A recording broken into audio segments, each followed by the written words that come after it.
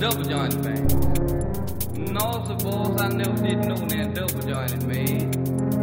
I see some pretty fat fellas and some pretty big fellas, some fellas who might be stout, but I didn't never see a double jointed man. How do a double jointed man look, boy? He doesn't look anyway, it's just what he can do with his strength. But boy, what can he do with his strength? Man, he can have a bale of cotton. Basically, I can have a chair or a table. I can handle a bale of cotton. One time I was stealing, I told it, I was stealing some cotton, and I told it a whole bale of cotton. Of course, you can tote more when you're stealing than you can, you know, if you just make it time or something like that. But I was stealing, I told a bale of cotton.